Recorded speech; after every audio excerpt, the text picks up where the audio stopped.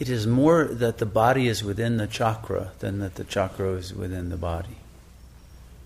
And so symbolically, they have linked the chakras to various organs that tend to be most active in different chakras.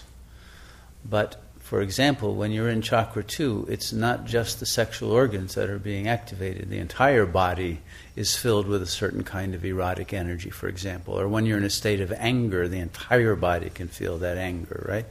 So it can't really be limited to particular points in the body. It is the entirety of the egoic entity that gets transmitted to the body. And in the case of each individual, it is very particular.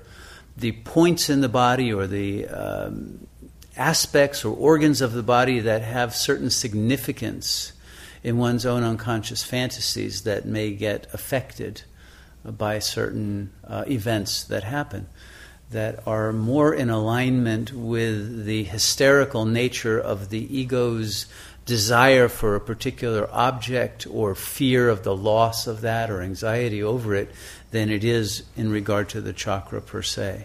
Okay? And for everyone, that's completely individual. So for some people, in a state of chakra 1, for example, they'll have a skin rash.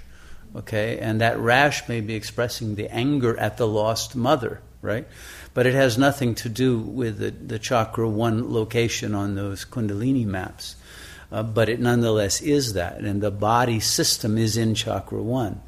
Or one can also be in chakra 3 and have a skin rash, and it's expressing a different kind of anger that's not having to do with the separation from the mother, but is expressing a more of a sense of anger at the father or society or an inability to be seen. I'm just taking one particular symptom. So you can't even pin a symptom to a particular chakra. And you can't particularize any area of the body in that way. But it is true that certain parts of the body will tend to react different ways in different chakras or assemblage points. And so there can be an understanding by recognizing the symptom of the kind of dynamic that is going on in the unconscious.